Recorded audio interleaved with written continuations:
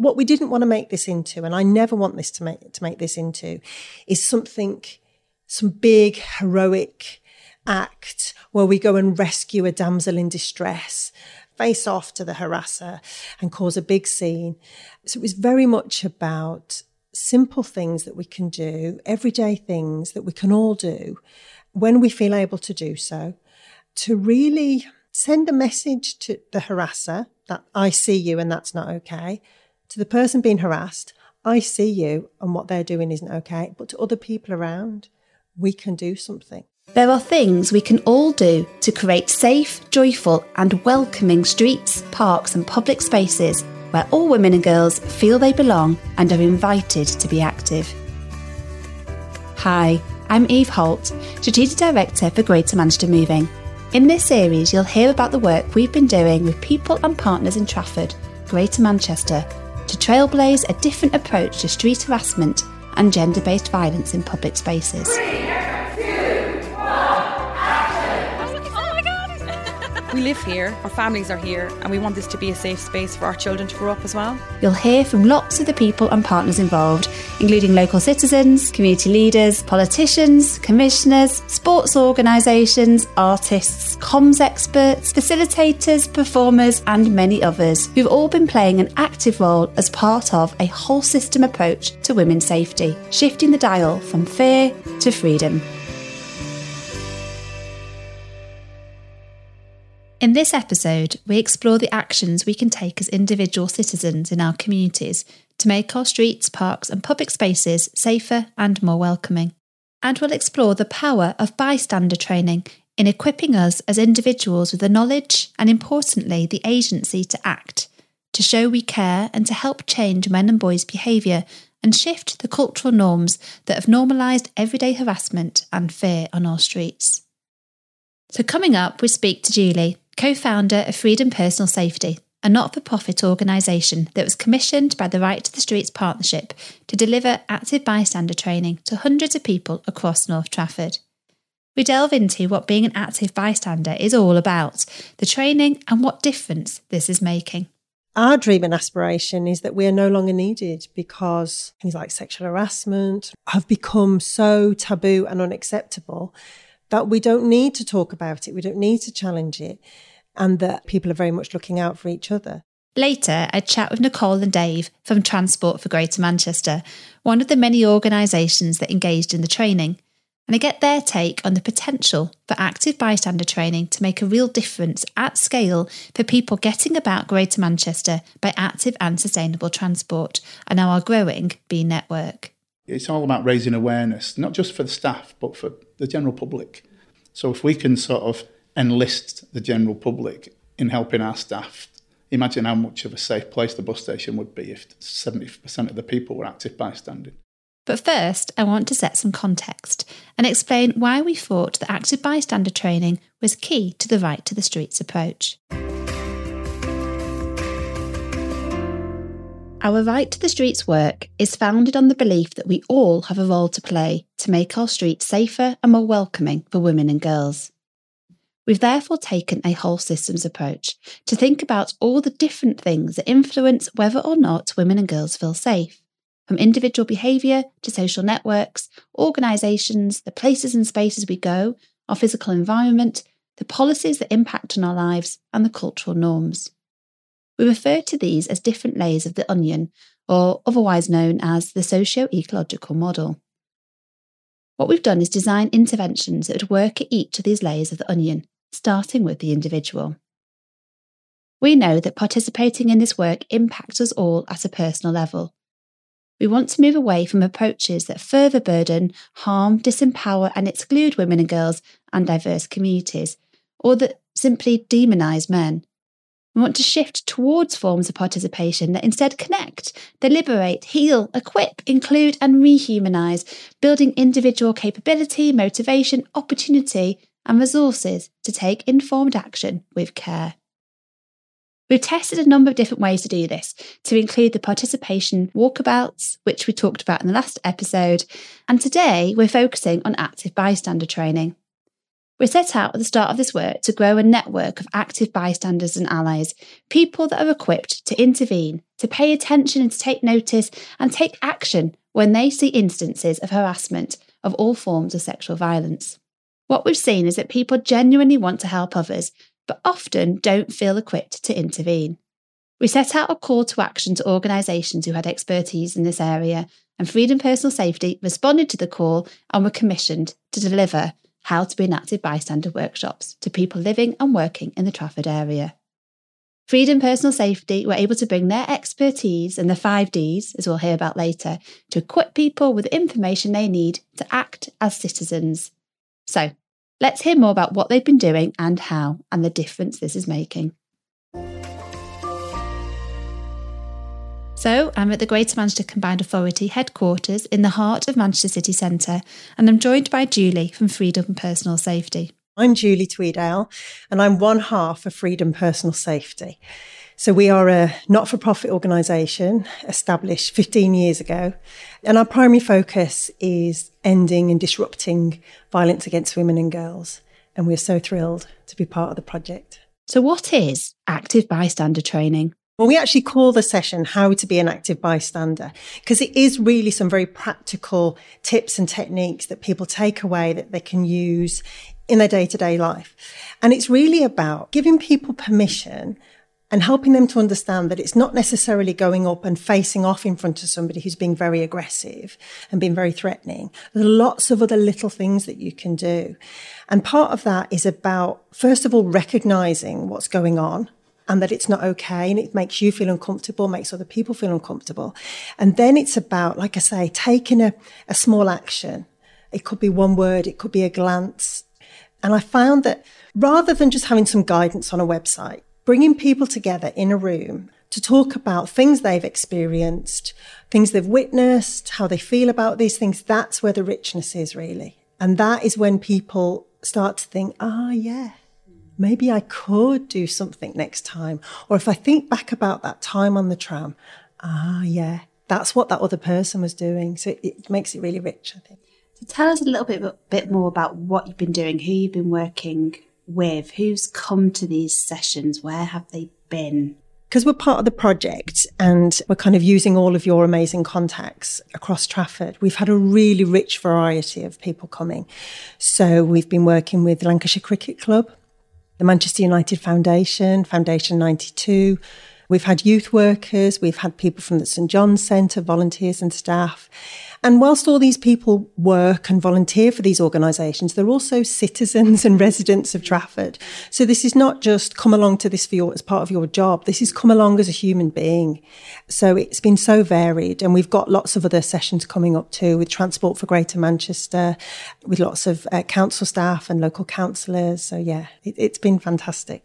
So one of the, I guess, questions as well that's come up is then, well, what counts as harassment and sexual harassment? And lots of people maybe not taking account of the things that maybe make us feel a bit uncomfortable, might be seen as low level, yes, and often maybe aren't put in the box, but actually all those micro moments all mount up to that sense of feeling like you don't belong, you're not welcome, you're not safe, you've got to be on guard. So have you noticed through the conversations that people kind of also widening the lens around what we actually mean when we talk about harassment and violence against women and girls? And it's been, and like I say, we always start off the session explaining what sexual harassment is. And there is a lot of terminology and people get confused between things like sexual harassment and sexual assault. So sexual assault on the whole is touching someone in a sexual way without permission. Sexual harassment tends to be more verbal. So it's things like an unwanted comment about your appearance. It might be a wolf whistle. It might be that cat calling, that, all right, gorgeous, give us a smile. It can be someone standing too close. It can be someone staring. And it's that gradual build-up, those kind of microaggressions that are happening sometimes weekly for people, sometimes 3 or 4 times a week. They build up and they do have an impact. And one of the things we do cover on the session is the impact that it has in terms of our self-esteem, in terms of normalising it, in terms of blaming ourselves. Well, it's my own fault, I shouldn't have worn this dress. Oh, why did I get the tram home? Because I know I've got that walk back to my flat. These things, choosing what we're able to wear and where we go out and the things that we do are a part of life, and we should be able to do these things without fear, without self-blame when someone else chooses to disrespect us. So very much in terms of informing people, this is what sexual harassment is. And in terms of the definition of sexual harassment, it very much focuses on how it lands with somebody. So sometimes people will say, oh, it was only meant as a joke, it was a bit of banter. But actually, it's similar to bullying in that way. If it lands with me and makes me feel uncomfortable, then I define it as sexual harassment. And to be honest with you, Eve, like I say, most people are good people. And if we realise that we've done something, and do you know what? We've probably all offended and upset somebody at some point in our lives. I'm sure we have. We're human. We make mistakes. But if someone points that out to us, if somebody says, or their response in terms of their body language, or they look down or they look upset by that, we should accept that that didn't land well with them and respect that, and then have no further kind of, interaction with them. It's about recognising that kind of behaviour, and you use the word low level, and it is, in the grand scheme of things, low level. And why focus on harassment in public spaces? In work, we have protections, but in public spaces, we don't have those protections. So when it's happening in public spaces, it's not classed as a crime, which is why it's even more important that we feel empowered to challenge it and to support people who are experiencing it. People will receive and hear things differently and might land differently. And you don't know what their previous experiences are. You don't know what's going on for them. So again, it has to be personal, doesn't it? It has to be treated as recognising that it's how it feels for them is what matters. And Absolutely. Not sort of suggesting that, if one person says, well, I don't mind it when somebody whistles, maybe there's somebody out there that doesn't mind. That doesn't mean that makes it okay, because that'll feel very different for a whole lot of other people. It's not about shutting down connections with people. I want to make that really clear, because there's nothing more important, I believe, in life than connections with others. The connection we're having here today, the connection we're having with people listening. It is those connections that make life worth living. And saying hello to people and smiling and making eye contact is a lovely thing to do. If for some reason the person that I make eye contact with or I smile with doesn't want to respond to me, doesn't want to look at me, doesn't return the smile, I just need to accept that. It's just about being respectful. That's a huge part of what we talk about. I guess, how have you hooked people in? What is the kind of key messages that you say this is relevant for you and this is what you'll get out of it? It's really interesting, because I think a lot of people, when they hear about sexual harassment, they think, oh, it's for women. Because the first step really in being an active bystander is understanding and realising that something isn't right. So you've got to know what to look out for and understand what sexual harassment is. Now, most women I speak to know what sexual harassment is from years and years of experience. So this is a course for everybody. And that was actually a bit of a challenge for us to say, no, this is a course for everybody. So what's been brilliant is, because we've had such a variety of organisations involved and individuals, we have had lots of men and women in different ages and different backgrounds and different cultures. And it's been that realisation of, oh, okay, so this behaviour does have a real impact on people. And it has an impact on us when we witness it too. And one of the things that I found fascinating, one of the activities we do on the course, and it was a question, it was kind of like, what would freedom look like? And the freedom they were referring to was there being no men on the earth for 24 hours. Now, that's not me trying to exterminate men. I'm glad you made that clear. Because some men are amazing. Most men are amazing. So we actually do this activity on the course. And I say, if there was no men on the earth for 24 hours, what would be different for you? And a lot of the guys would say, well, it would feel a bit strange, because I always say, obviously, we would allow you to be on the earth. We're not going to... Yeah, otherwise, it could get quite dark otherwise. So we say, you are allowed to be on the earth. And they'd say, oh, it would feel a bit strange. But on the whole, most guys haven't got a lot to say on that. When we go to the women, we get a list of, oh, I would walk home on my own. I would go out drinking with my friends. We'd have just a picnic in the park at midnight. I wouldn't care what I wore. When I go out, I wouldn't have to think, have I got my flats on so I can run? Should I have my hair in a ponytail so I won't be grabbed from behind? I can just go out and be. And sometimes you'll see the guys sat there going, what? Seriously? Really? And it's a real kind of whoa. And one of the things I always suggest to people towards the end of the course is, and I ask them to note down in their online calendar, in their diary, or just make a note, one thing that you're going to do, take away from this, and a month from now, just put it in your diary just as a little reminder. And often people will say, and it does seem to be guys that will say, I'm going to talk to my daughters and my wife about this, or I had no idea. It's not like we're keeping it a secret. It's just, I think women, we live it from being quite young. But for guys, often they don't understand really what it feels like. So that has been really, really important. And actually, I think that then galvanizes people into action. And one of the things I love about this kind of approach of being an active bystander is that individuals taking action, even if it's small action, like I say, like a word, like whoa, or oof, or making eye contact with somebody who's been targeted, individuals coming together are very, very powerful. And when one person does something, you know, if we're waiting at a tram stop and somebody says something and I might go, ooh, and then someone else thinks, ooh, she's just responded to that. I'm going to come and I'm going to say to her, yeah, I saw that too. I heard that. Should we go and check she's okay? When the good people feel empowered and feel confident and feel strong and feel able to realise their power, when we come together, that really, really makes a difference. So it's about empowering everyone else in communities to say, no, we don't want this here. Certainly I've heard from people that have engaged in it how it has opened up conversations, as you say, kind of both in their workplaces but also at home, where so many people don't talk about their day-to-day experiences because we've just become so socialised. It's the norm, isn't it? We don't talk about it because it's just, that's what you do every day and you don't even think about it and until you stop and you question and you're asked to think about how different it could be and imagine how different it could be if we didn't have that constant fear really of harassment. So there's been the workshops, but there's also been a whole lot of other stuff that you've now helped shape and inform. So obviously we've had the campaign, which has included some big posters going up across Trafford. And they were very much taking some of the learning from the active bystander training. And we've now got some wonderful little Z cards and other leaflets that are kind of sharing some of the key kind of tips around being an active bystander. And obviously it's been the focus of our Instagram kind of campaign as well. So can you talk a little bit about, I guess, how you've kind of then helped take the learning from the training and distill that in these other resources and what the purpose of that is? Well, what we didn't want to make this into, and I never want this to make this into, is some big heroic act where we go and rescue a damsel in distress.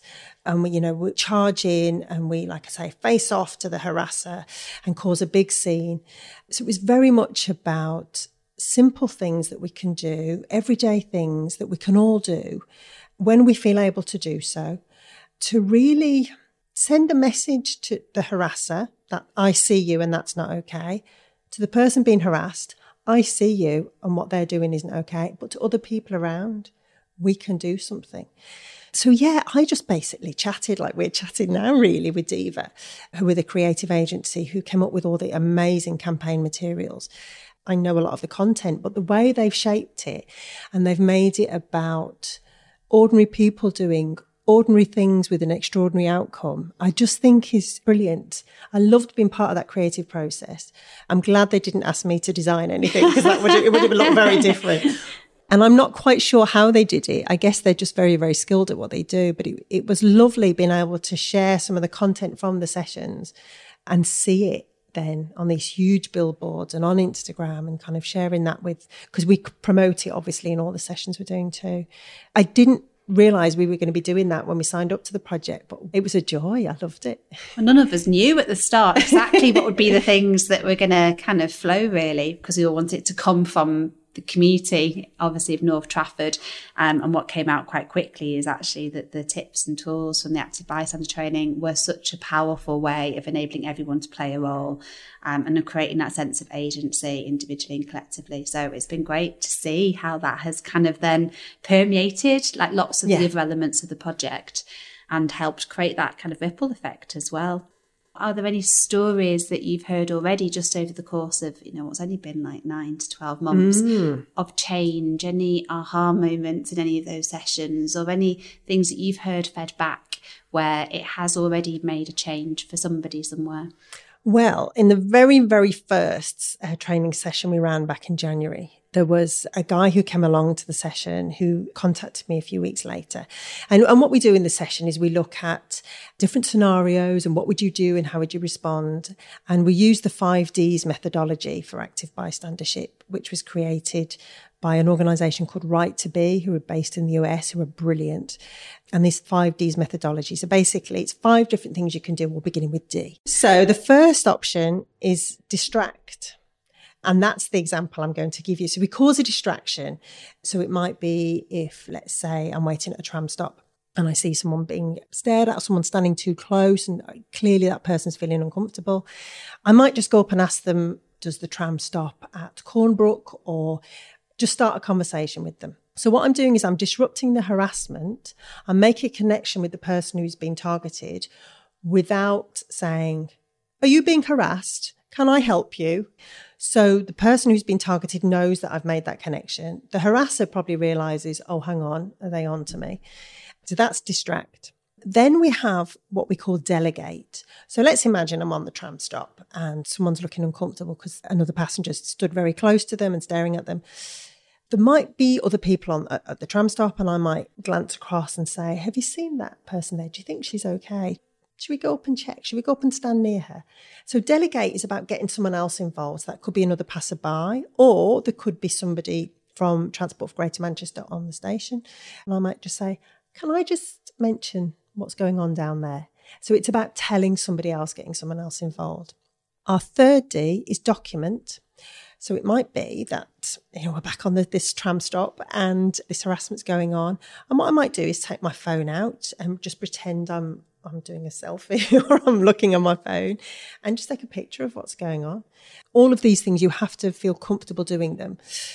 And then it might be that I report that then to Transport for Greater Manchester, or I speak to the person who's been targeted when it's safe to do so and just say, I've got a photograph and a description, or I might just make some notes.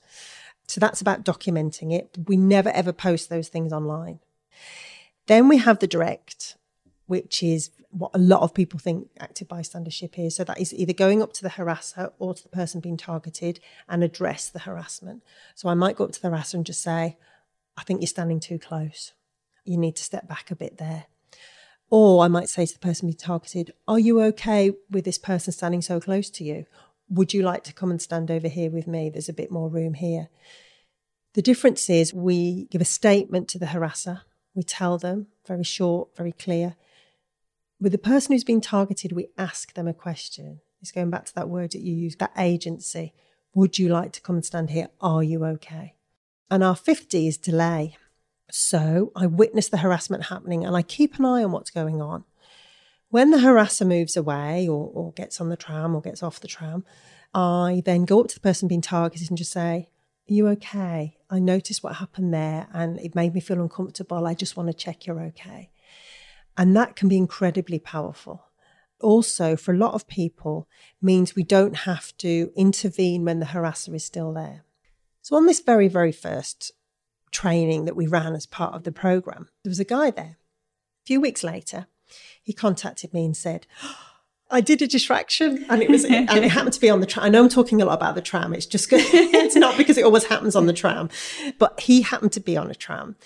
And there was a young woman who was looking quite uncomfortable and there was a guy stood very close to her. He wasn't touching her, but our active bystander who'd been on the training. And he said because he'd been on the training, what he did was he had a rucksack on and he went and stood near where these two people were. And he very kind of exaggeratedly took off his rucksack. So actually, accidentally on purpose, nudging this guy out of the way and said, oh, sorry, mate. And then stood in the kind of area where they both were and made eye contact with the young woman. But he was there and she knew, she looked at him and she smiled at him and she knew what he'd done. And the harasser just took a few steps back. And he was so thrilled that he'd been able to do that. And there were lots and lots of kind of other stories and things people have done. People have said, I've told all my friends about the 5Ds. I've sent out the number that you can use on train services, the 61016, to report any kind of harassment. I've told all my friends. And it's it's just lovely to be able to share these things with people and hear them sharing them with others so that we can spread the word really and get people talking about it. One of the reasons that sexual harassment is so kind of pervasive and it's so dangerous is that it becomes normalised, it gets hidden. And I almost say to people when they come on these sessions or when they're listening to this podcast, use this as the stimulus to talk to your mates when you go out for a drink. Oh, I was listening to this podcast and we're talking about bystander intervention and what you would do, and have those conversations. Let's just make it common knowledge so we can say that sexual harassment isn't normal. We shouldn't be tolerating it. And let's just draw a line in the sand now. Just listening to that example, it's moving actually, because I just think how many occasions, certainly in my life, would it have felt different if somebody had felt able to do that and to have known that you a sense of community and other people around you are looking out. And then also all the times I'm sure we can all think of, really where we've watched and we've not known what to do and how awful that feels, and you don't want to aggravate, but you also don't want to turn away. And just the difference if you feel equipped, as you are equipping people to be able to be active. Yes, yeah. That is the word, isn't it? It's like, really be active in those moments. As you say, we all feel better. It so quickly opens up a conversation that I think often hasn't happened and just gets stifled, and nobody goes there because they don't know what they can do about it. So there's a big so what, which is fantastic. Yeah. So I guess the next question is, well then, so now what? Yeah. Really, all of that, which is great. In the end, it's a bit of a drop in the ocean in terms of this is focused within, working lots of great people and partners within a place. Both, what are the things that are happening that you can also already see, are going to be kind of ripple out from this? So what is happening? On Thursday, I'm running the session with school nurses. Think about all the schools they're going to be going into, and they're going to have a lot of those posters and those Ed card. They're going to be, they're going to have goodie bags galore. They're going to be loaded down with those things because there's a huge potential there. And also, outside of the remit of the project, we've already kind of made contact with Tracy Brabin, the Mayor of West Yorkshire. She's supporting a big project over there about making parks safer for women and girls. So we're going to talk to them about the impact of not only the bystander training, but the whole project. So, yeah, look what you've started. Gives me goosebumps, honestly. We're unstoppable now because this cannot just stop here.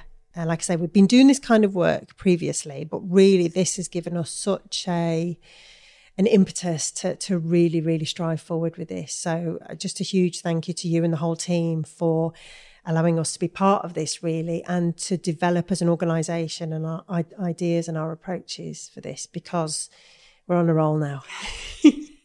Honestly, it's been such a joy, and just watching the waves, I think. Yes, the waves of change. Yeah. Well, interestingly, from social media posts that we've put up, we've been approached by Mott MacDonald, who are an engineering company, a global engineering company, who have offices in Altrincham and in Manchester. And we're running sessions for their staff, once they get on board. And again, we can expand that and roll that out, because these are nationwide global issues faced by people every day, everywhere. And we can all be active bystanders. Sometimes even if we don't speak the same language as somebody. I remember when I was travelling as a young woman, I was being hassled on a bus in Romania and there was a woman who had bags sat on the seat next to her, and she looked up and she could see what was going on. We didn't speak the same language. She looked at me, she nodded, she put her bags on her knee and she tapped the seat. That was bystander, that was beautifully done. And I was so relieved, and I was sat next to her and I felt safe. Yeah, the potential for this, we're talking world domination here now, I think. We started in North Trafford, but we're not ending here. And I think when I think about what's one of the aspirations that I would hold for this is probably getting to a point where we're not using the term active bystander, because one of the key themes that's come out over and over again is that people feel free, they feel they belong, they feel welcome, they feel safe, they feel invited to be active in our streets and public spaces when they feel that they're part of what they describe in their word as a sense of community. And ultimately, that's what it's about, isn't it? It's you're in a sense of community. All of us, you don't have to know each other. It doesn't have to be a familiar place, but we're looking out for each other, and we know how we can be active citizens, as you said before. And that is just one of the things that we naturally all do. We're equipped to be active in those moments, to take care of each other. And it just becomes part of, again, the norm is that's what we do. And, and we all know how to act. So there's almost a wish that at some point, that's no longer needed as a separate term. But for the moment, it feels so important because people aren't equipped and they don't feel they can be active and they don't know what that looks and feels like. Have you got any kind of final aspirations for the future? What does the dream look like and how do we get there? The reason that myself and Elaine set up Freedom Personal Safety all those years ago was when we became mums. We wanted our children's experience to be different than ours. And our dream and aspiration is that we are no longer needed because things like sexual harassment and all these things that are experienced have become so taboo and unacceptable that we don't need to talk about it. We don't need to challenge it. And that, like you say, people are very much looking out for each other. Ultimately, we'd like Freedom Personal Safety not to exist, which is in a way is quite sad. But we want our daughters and our sons and their sons and daughters to experience a more kind of respectful way of life, really. We're not going to stop till we get there. So, that's what drives us, really. A respectful way of life. Isn't that an aspiration we can all get on board and aspire to?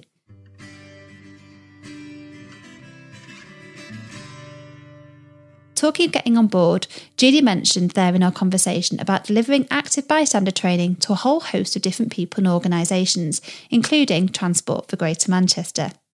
Transport for Greater Manchester run one of the biggest transport networks in the UK, looking after the Metrolink, which is Greater Manchester's tram.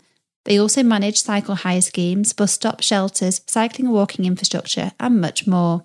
It's estimated that 5.6 million journeys are made every day in Greater Manchester.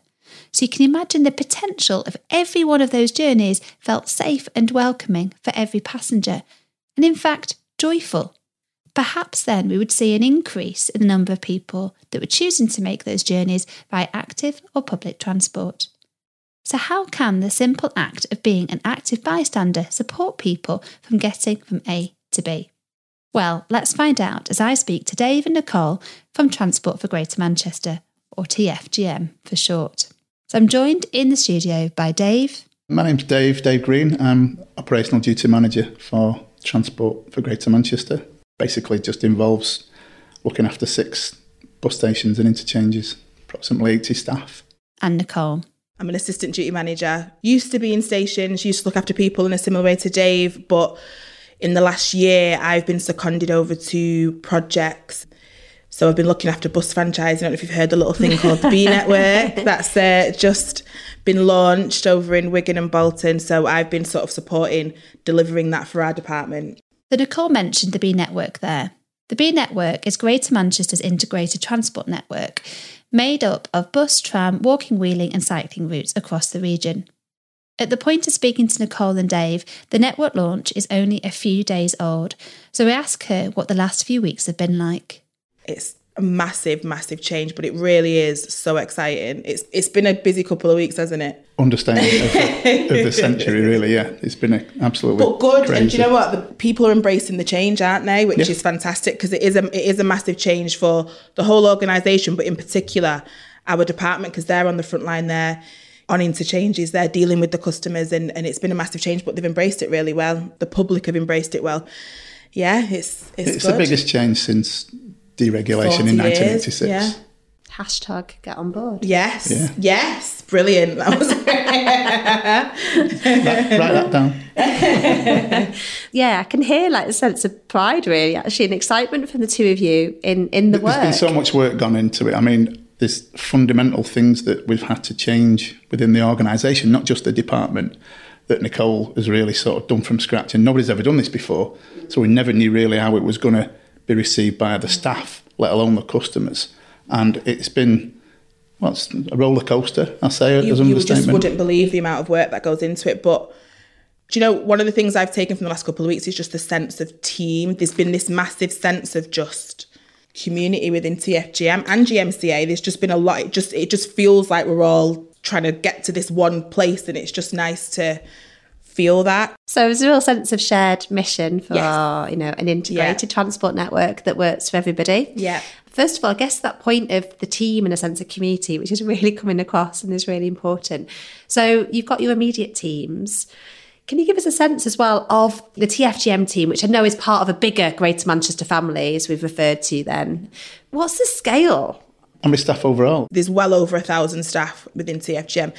I always say, when people ask me about my role in TFGM, I always say any job you can think of, there'll be a job at TFGM. There's something related to that, whether it's marketing, whether it's being a porter, whether it's web developer, there's something that anyone can do. That's the scale of it. It's a massive organisation, but also still feels quite intimate, which is straight. It does, doesn't it? That sense of closeness is something we've managed to keep hold of, which is quite surprising, really. People don't think that TFGM runs buses and trams, and we also look after traffic lights and highways. Well, it's like the control room is to have a control room in head office, which has cameras looking after all the roads and making sure, just helping every area of the organisation really just to function well. That's 24/7. That's 24/7. 365 days a year. So. It's phenomenal, isn't it? Yeah. And does that include, so we think about all our bus operators, that's a whole other workforce, That's a whole other workforce. So the operators are their own companies, that they have their own employees.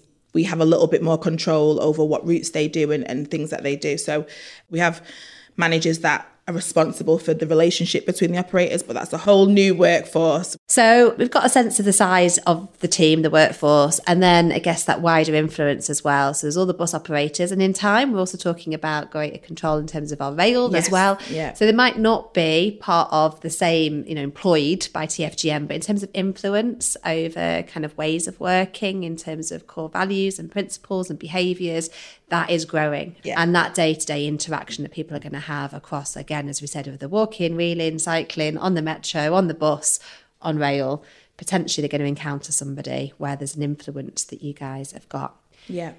So the focus of this conversation is the active bystander training, which both of you were involved in. Yes. You attended one of the sessions run by the fantastic Julia at FPS, at Freedom Personal Safety, as part of the Right to the Streets initiative. So it'd be great to hear, I guess, first of all, why does that matter for you and your work? Obviously, because we have so many different bus stations and interchanges that are staffed. And the staff have come across instances, let's say, where they're aware of people being, unfortunately, assaulted and sort of accosted and maybe felt uncomfortable because of other people's behaviours.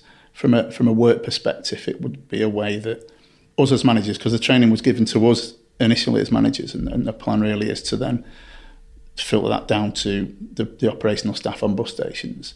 It was a good way of us to get an idea of just how the training would work as a smaller group of people first, and then think about how we could then deliver it to the staff in a way that they could understand and also felt like they could embrace, if you like. Because I spoke to a lot of staff since I'd done the training, because it's obviously quite passionate about it, as we should be. There was a lot of unanswered questions and a lot of stigma, I think, that surrounded what should we do and what are we allowed to do. So for us as a group of people then, it was a lot easier for us or me to then go and speak to staff, knowing what I know now. I know exactly what you can and should do. It's invaluable that we've had that training, and the information that was given to us is easily now passed on to staff, because I can pass it on in a way that I can deliver properly, because it was given to me in a way that I could sort of take apart and then put into my own words, if you like. So I think one of the things that happens on stations is they just don't know what to do. It's that question of, we've got somebody there who's potentially vulnerable, and you get so many vulnerable people travelling through the bus network. It probably you get a massive amount of vulnerable people. And we've all been there, haven't we? We've been on a station, there's been a young girl or a woman, and you're just not sure what do I do? Where can I point them to? We get a lot of young girls who don't want to go home, but if you call the police, that's what they're going to do. They're going to take them home. Yeah, it was just a way for our staff to kind of feel like they could do something without having to do something. You are doing something, but it's that knowing how to do it and in the ways you can do something without actually putting yourself in a position. There was a little bit of a stigma, wasn't there, about, I think it's more to do with the focus on women and girls, and that obviously, of course, there's vulnerable boys and there's vulnerable men, that goes without saying, but the focus of this was women and girls. I think that's where a little bit of the misunderstanding came from. Yeah. We broke it down, and Julie did. It was, everyone sort of understood then, and it was, they came into it, I think, with a few... There was a little bit of maybe a few doubts and a little bit of speculation with a couple of managers. Yeah. But I think before she'd got halfway through the training, you could see that had gone. Changed completely. And how could you not? Because of the way it was delivered and the way it was explained, it's a no-brainer for anybody, really. And that in itself is just winning to me. Even if that's all somebody took from it, is that a little misconception was changed. That in itself is just... Because they would go away and speak to their own staff teams, hopefully, in a different way than they would have done if they had never had the training. Yeah. So that's invaluable for a start. But I think we need to get the sort of the same message to us all as a management team first. Yeah. And we start there. We'd love to get Julie back and deliver it, because I think her way of delivering it is brilliant. But if we can't, for whatever reason, we've got, like Dave said, he feels like, because she sent over so many materials afterwards and things that we could use, which was fantastic. Why does that matter for you personally? And my sister suffered horrendous domestic abuse when she was younger, to the point where she was hospitalised several times by an abusive partner. But it's not just about the domestic violence side. It's about trying to be there for somebody in any sort of capacity that you can be, just to make them feel a little bit more safe. Our staff with the high vis, just somebody to stand next to. You don't have to say or do really anything, and that's the beauty of this active bystanding. So the two words are so correlated together, so you can be active but just standing by, if you like. I explain that to staff. You could also see this like bit of a sigh coming out of them, saying, all right, I can actually do something without doing anything.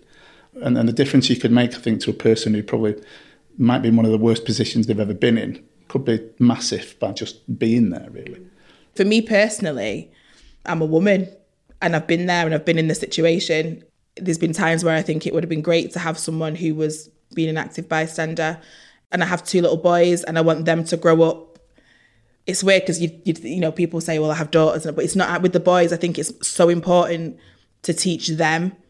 That's a really good point what you've made. The emphasis is on women and young girls. You know, the safety and the fact that, you know, they have a right to the streets, as we're saying. But the emphasis also should be on the male element, because that is unfortunately what creates the reason that we're here right now, unfortunately. So as a man anyway, I don't want to be one of those statistical elements in that. I want to be somebody who does something positive about it, not that creates any sort of issue for women and girls. So, but the guy's got the big part to play in it, to make these girls feel like they've got a right to be there. And it starts from them being young, and that's what I think with the boys, because words like active bystander when we were younger just weren't a thing that anybody was talking about or discussing, whereas I can have...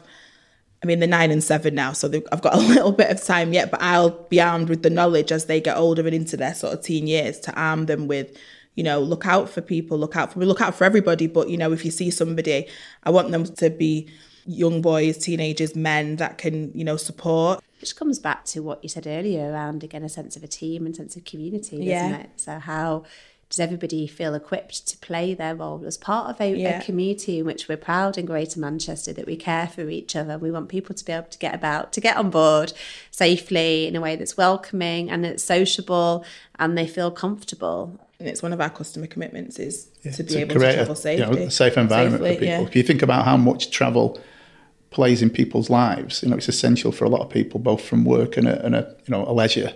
And if some people can't actually just go about their daily business or go out and enjoy themselves with their friends for fear of actually being in a position as part of that journey where, oh my, you know, I've got to go here and get a bus, or I've got to go on that tram platform, and last time this happened. It's just unthinkable that. And we're investing all this money, millions of pounds of public money, into the B network, and if it's not a safe environment for people, which I'm not saying it isn't, but we need to make sure it definitely is, then, you know, why are we doing it? So even people just going to work, a lot of young people, if they're at university, when I was at university, I worked in a bar, and I used to get public transport quite a bit until something happened and I was like, okay, I'm going to drive in now. So then I used to drive and pay to park. A lot of young women we'll work till 11 o'clock. I mean, I used to work till 1 a.m. every Friday night, and I used to do this walk. It was in a bar in Deansgate, and I used to walk from there to the car park at Victoria. I'd never wear earphones. I'd always walk the longest way with the most light and things. And you wouldn't think that, would you? You just walk, talking today, you just walk where, so it was just, it's things like that we just need to make it safe for everyone, as safe as we can. And we do need to change that mindset. We do need to make people feel like they can go where they want to go without thinking that something negative is going to happen. And if you go back to the staffing, our staff are proud of where they work.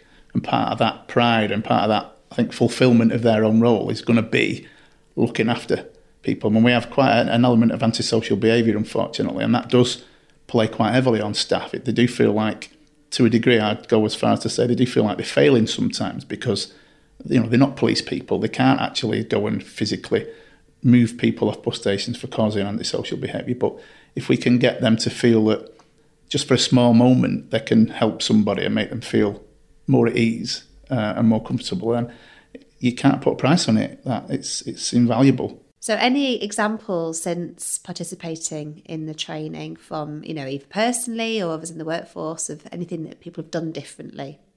Ashton bus station, we do have quite a lot of antisocial behaviour there, unfortunately. One particular staff member did go out and put himself in a position that he thought was appropriate with this young girl who was getting a bit of aggravation, let's say, from a male. Turned out it was a brother, though, which doesn't make any difference. The relationship between the two people is irrelevant. It's how the person's feeling or how potentially you think they might be feeling at the time. So he was there and he didn't really do or say anything. He just stood there, like we've mentioned before, in his high-vis, looking like he's supposed to be there to do something. The guy actually then stopped giving this girl grief, really, and left. And the girl actually came to him and said, thanks very much for that. And he said, well, I didn't really do anything. She said, well, but you did. Which is, again, you don't have to do anything to do something. It sounds like a bit cliche, but it's so true. The conversation we had a couple of days later when he was telling me about it was quite nice because he was saying, I can't believe how fulfilling that was just by not really doing anything. And as a man, to be able to sort of do something like that for a female, really, I think it's, I don't know, something I can't really explain because you really do feel like you've done something that you shouldn't really have to do, but so glad that you could. Again, the high-vis thing for us, for our staff to have some sort of high-vis on body camera, always makes a bit of a difference. If we put people out there with their uniform on and body cams, etc., just to stand around in close proximity to people that they think might be having a little bit of sort of grief, does make a real difference. And it worked for them, worked for this young girl and it worked for him. So both people got so much out of it. There has been a couple of instances where staff have said that they've gone out and stood around. And again, I can't stress how simple it is sometimes to be an active bystander because you don't really need to do a great deal. I actually told my partner about it. We saw what is an active bystander, so I explained it to him. Didn't really think he'd take it on board or think anything of it. But then it might have been about 2 weeks later. He came home, we'd gone to Aldi shopping. And he came home and said, there was some guy and this woman having a massive argument. I was like, all right. He goes, so I just pulled up in the car next to their car. And I was like, sounds like you were just an active bystander. And he denied it. He denied that I'd had any influence whatsoever. But I know I did. 1,000% did. It was like, that's exactly what I was saying. It's just pulling up or just doing something to just be there. It's like, well, nothing happened. They got in the car and I said, but the person would have noticed that you were there. So, sometimes you can't rectify a situation, but it doesn't mean you shouldn't try. The likelihood is they might get in the car, but you might have put something in the guy's head that people are watching. You might put something in the female that people are watching. It can just trigger some little thing in your brain to just, on both sides, that might have a bit of a butterfly effect. Yeah, so he was an active bystander. He won't admit it, but he was. It's powerful, isn't it? It is, yeah, it really is. So being given the permission to know what you can do that isn't going to cause further problems, it is going to be reassuring. Often, actually, unfortunately, we do need to be given that little nudge or that bit of permission to go, do this and this will help. And I think that's vital that we pass the message on to all our staff. However, we do that. But as soon as we've spoke to them, like the people I've spoke to do feel, okay, the manager said we can. It's a simple thing. I've just said you can do whatever you feel necessary to do. Just stand about. Don't say or do anything. Just be there. Well, that's the thing. I think our staff on stations have been doing this for a long time without realising they're doing it. They have been active bystanders for 10, 20, 30, however long they've worked for TFGM. But the difference is it can feel to them like they're not doing anything by just watching, whereas this, it almost gives them but this is doing something. It's telling them that the effect that them just being an active bystander is doing. So I think that's what our staff will take away from it, because it is something they naturally do. I mean, their job is the safety of the station. That is their job. So that's infrastructure. It's all different kinds of things. But a big part of that is the people. So it is something they have naturally done. But I think putting a phrase to it or a word to it will just give them a little bit of a boost that you are doing something by just being there and being present or following the 5Ds. They're doing something, and it's nothing new to them, is it? So you've talked about a few of the things in terms of what next. It sounds like you're already kind of cracking on in some ways with the kind of almost a train the trainer to enable that growth and scale. I guess, is there anything else that you think actually this would be really useful for us now, with people who are clear advocates, who want to see this grow, but recognise all the limitations on people's time and challenges when you've got other pressures? What's going to really help to spread this to all people, all places and across the workforce? What we have quite often, we do it with the Travel Safe, don't we, all the time? They'll come into bus stations and interchanges and sort of set up a little bit of a display, if you like, with somebody there that can talk to people about not just the active bystanding though, but maybe if people feel like they're vulnerable, maybe give advice too. It's all about raising awareness, not just for the staff, but for the general public. Because how many active bystanders could we get in a bus station full of people? If you're stood in a queue of 20 people and somebody's getting a bit of grief, you've potentially got 18 more active bystanders there that could at least just do something. And out of those, you could think that at least one or two of them will be quite happy to intervene. So if we can sort of enlist the general public in helping our staff, imagine how much of a safe place the bus station would be if 70% of the people were active bystanding. But the people that will benefit from it are not just people that will probably then become active bystanders, or at least for that day or for that hour or 2 hours. That's in their mind. And how many active bystanders might we get just for the next couple of hours? And how many vulnerable people, females, girls, will probably feel not so vulnerable, knowing that there's a big display there talking about the things that they've gone through over the last couple of weeks. So we could educate the general public into helping us, but also make the people that we're there for have that right to the street again, because thinking, wow, we're doing this for me. They've all got daughters and wives and mums and stuff. So, if we play on that, do the emotional thing, it's on tap. You've got that, all those people. Well, it's the key, isn't it? Because our staff are on stations and interchanges, and we've got a rail station as well in Horwich. But there's that travel in between, that is the general public, and we have to somehow get them on board with this and get them to also take accountability for feeling there, for keeping the network safe for themselves and for everybody else. We can do, all that we can do, but we're not always there. Our staff can't always be there because they're sort of static in the interchanges. I think in the immediate future, we have a new, as part of the B network, we have a group called the TESOs now, and they're part of that safety commitment, aren't they? And they are on stations and they will be patrolling at some point and using the network. I want to get them trained as soon as possible. I'm in contact with their manager about that, because that is their role. And I think they'll know a lot of it already, but just again to reinforce things. I think that's an immediate thing, because that is literally their role, is going around and trying to keep things safe and going onto buses, and they will be travelling the network, unlike our guys at the moment who are in the interchanges. So I think that's an immediate thing we need to get them trained on. It's a culture change, if anything. Not even a culture change, because it is something I think a lot of people do. They just don't know they're doing it, or they think about it and think, oh, this is going to do nothing, so what's the point? So they just carry on with their day. Whereas if they realise the cause and effect that it can have, I think people will, because people do, they want to look after each other, don't they?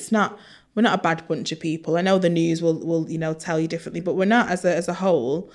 So I just think it's getting the message out that this is good, this is positive, and this will help, even if you don't think it will.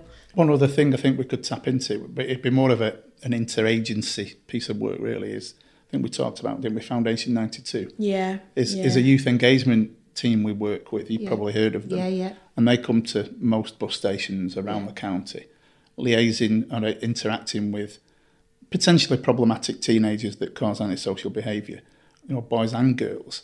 I have no doubt that within those groups of people, you've had vulnerable young girls having grief off the lads that they hang around with all the time. We all know that these things, unfortunately, take place. And it might be a re-education or an education for the potential aggressors to make them aware of the impact that they have on young girls and potentially women as them girls get older. So the Foundation 92 people could be sort of an extension of the active bystander sort of theme, if you like. I'm not saying we should paint them as bad people, but it does no harm to give somebody some information that they may or may not read. And again, it's that teaching, isn't it? It's like I said with my boys, it's just teaching. Yeah, sometimes people don't know what they're doing is wrong, or they don't know how to approach. I think a lot of young guys don't know how to approach girls. It's the first time, or if you're 14 years, 15 years old or whatever, you don't know. So they can do it in an aggressive way, or they can do it in a way that feels intimidating or whatever it is. And it is just it's just that teaching. It is. Yes to all of that. It gives me goosebumps. I mean, I think of my 3 teenage boys and, it is, them being aware of their own behaviour, but also, they've talked about how hard it can feel to challenge your mates and, how being equipped again with this stuff can help you know how to act and, how powerful that is really. So, and it only takes changing the mindset of one boy in a group, maybe the dominant male in that, and the whole group changes. The girls feel brilliant in the group. The lads sort of don't really know they're doing it, but they follow the lead of the alpha male, if you like. Just shifts the dynamics in that culture, doesn't it? You just break those cycles. And then you've got a bigger ripple effect after that, because you take that group and they might talk to their mates, and before you know it, it grows exponentially, doesn't it, really? And we have heard, women and girls talk about how it's equipped them to feel like they've got agency to intervene, to be active bystanders. So just to make that point as well, it's very much about we all can then play a role, and you don't have to be 6 foot. And that's what the training teaches you, that you can, whoever you are, you have. If you go back to the bus station thing I was talking about, put a stand there. We could include the staff and anybody, we could get the message to vulnerable girls and women that if you are feeling a little bit out of sorts, this is who you come to. Go to this window, there's a point of contact, there's a person in a yellow coat, you can say, can I just stand here with you for a minute because I don't feel comfy. So you become the active bystander because they've approached you. So it's a simple thing. Well, that was such a joy to speak to Dave and Nicole. And so reassuring to know that we've got passionate people like them in organisations like TFGM who are really stepping up to crack down on unwanted sexual harassment. For more about the B Network and the region's commitment to travel safety, have a listen to the Active Travel episode in the previous series of the Right to the Streets podcast, where I speak to Active Travel Commissioner Dame Sarah Story and Transport Commissioner for Greater Manchester, Vernon Everett. So that's it for this episode. A big thanks for listening. If you're interested in active bystander training, do get in touch with us with FPS to find out more. As Julie said, we've also created a whole host of different resources that are freely available so that you yourself can help share and deliver active bystander training to people in your workplace or your community at no cost. We really wanted to show you and bring to life what's possible when you equip people with the knowledge and confidence to bring about small changes that can often create a huge impact for someone that's experiencing harassment, and over time hopefully put an end to these behaviours entirely. This podcast and the whole of the Right to the Streets project is just the start of the conversation, so we'd love to hear from you. Have you ever intervened when you've witnessed forms of harassment? Has anyone ever intervened when you've been the victim of harassment on our streets, parks or public spaces, or perhaps when travelling around by public transport? We'd love to hear from you. We'd love to know what works and what you'd like to see happen next to help spread and scale so that more people can play an active role as active bystanders in their communities, streets and in their workplaces. We're looking at different places that we can go to help spread the word, be that Friends of Parks groups, other community groups, different types of businesses and workplaces, more sports groups, youth groups. The beauty of active bystander training is it's applicable to anybody, anywhere, at any time. And it only takes a couple of hours to equip people with some real tools that can make a big difference. And you know what? It feels good. Whatever your thoughts, let us know. and we'll share them on future episodes of this podcast. We've got a few ways you can get in touch. You can tell us on social media. We're on Facebook and Twitter. Simply search GM Moving. And finally, a big thanks to everyone who's contributed to this brilliant episode. This Right to the Streets series, the GM Moving podcast, is just one element of the Right to the Streets initiative, led by Greater Manchester Moving, Trafford Council, Open Data Manchester and other GM Moving partners. With thanks to funding from the Home Office that supported this work through the Safer Streets Fund. This series is a Mike Media production.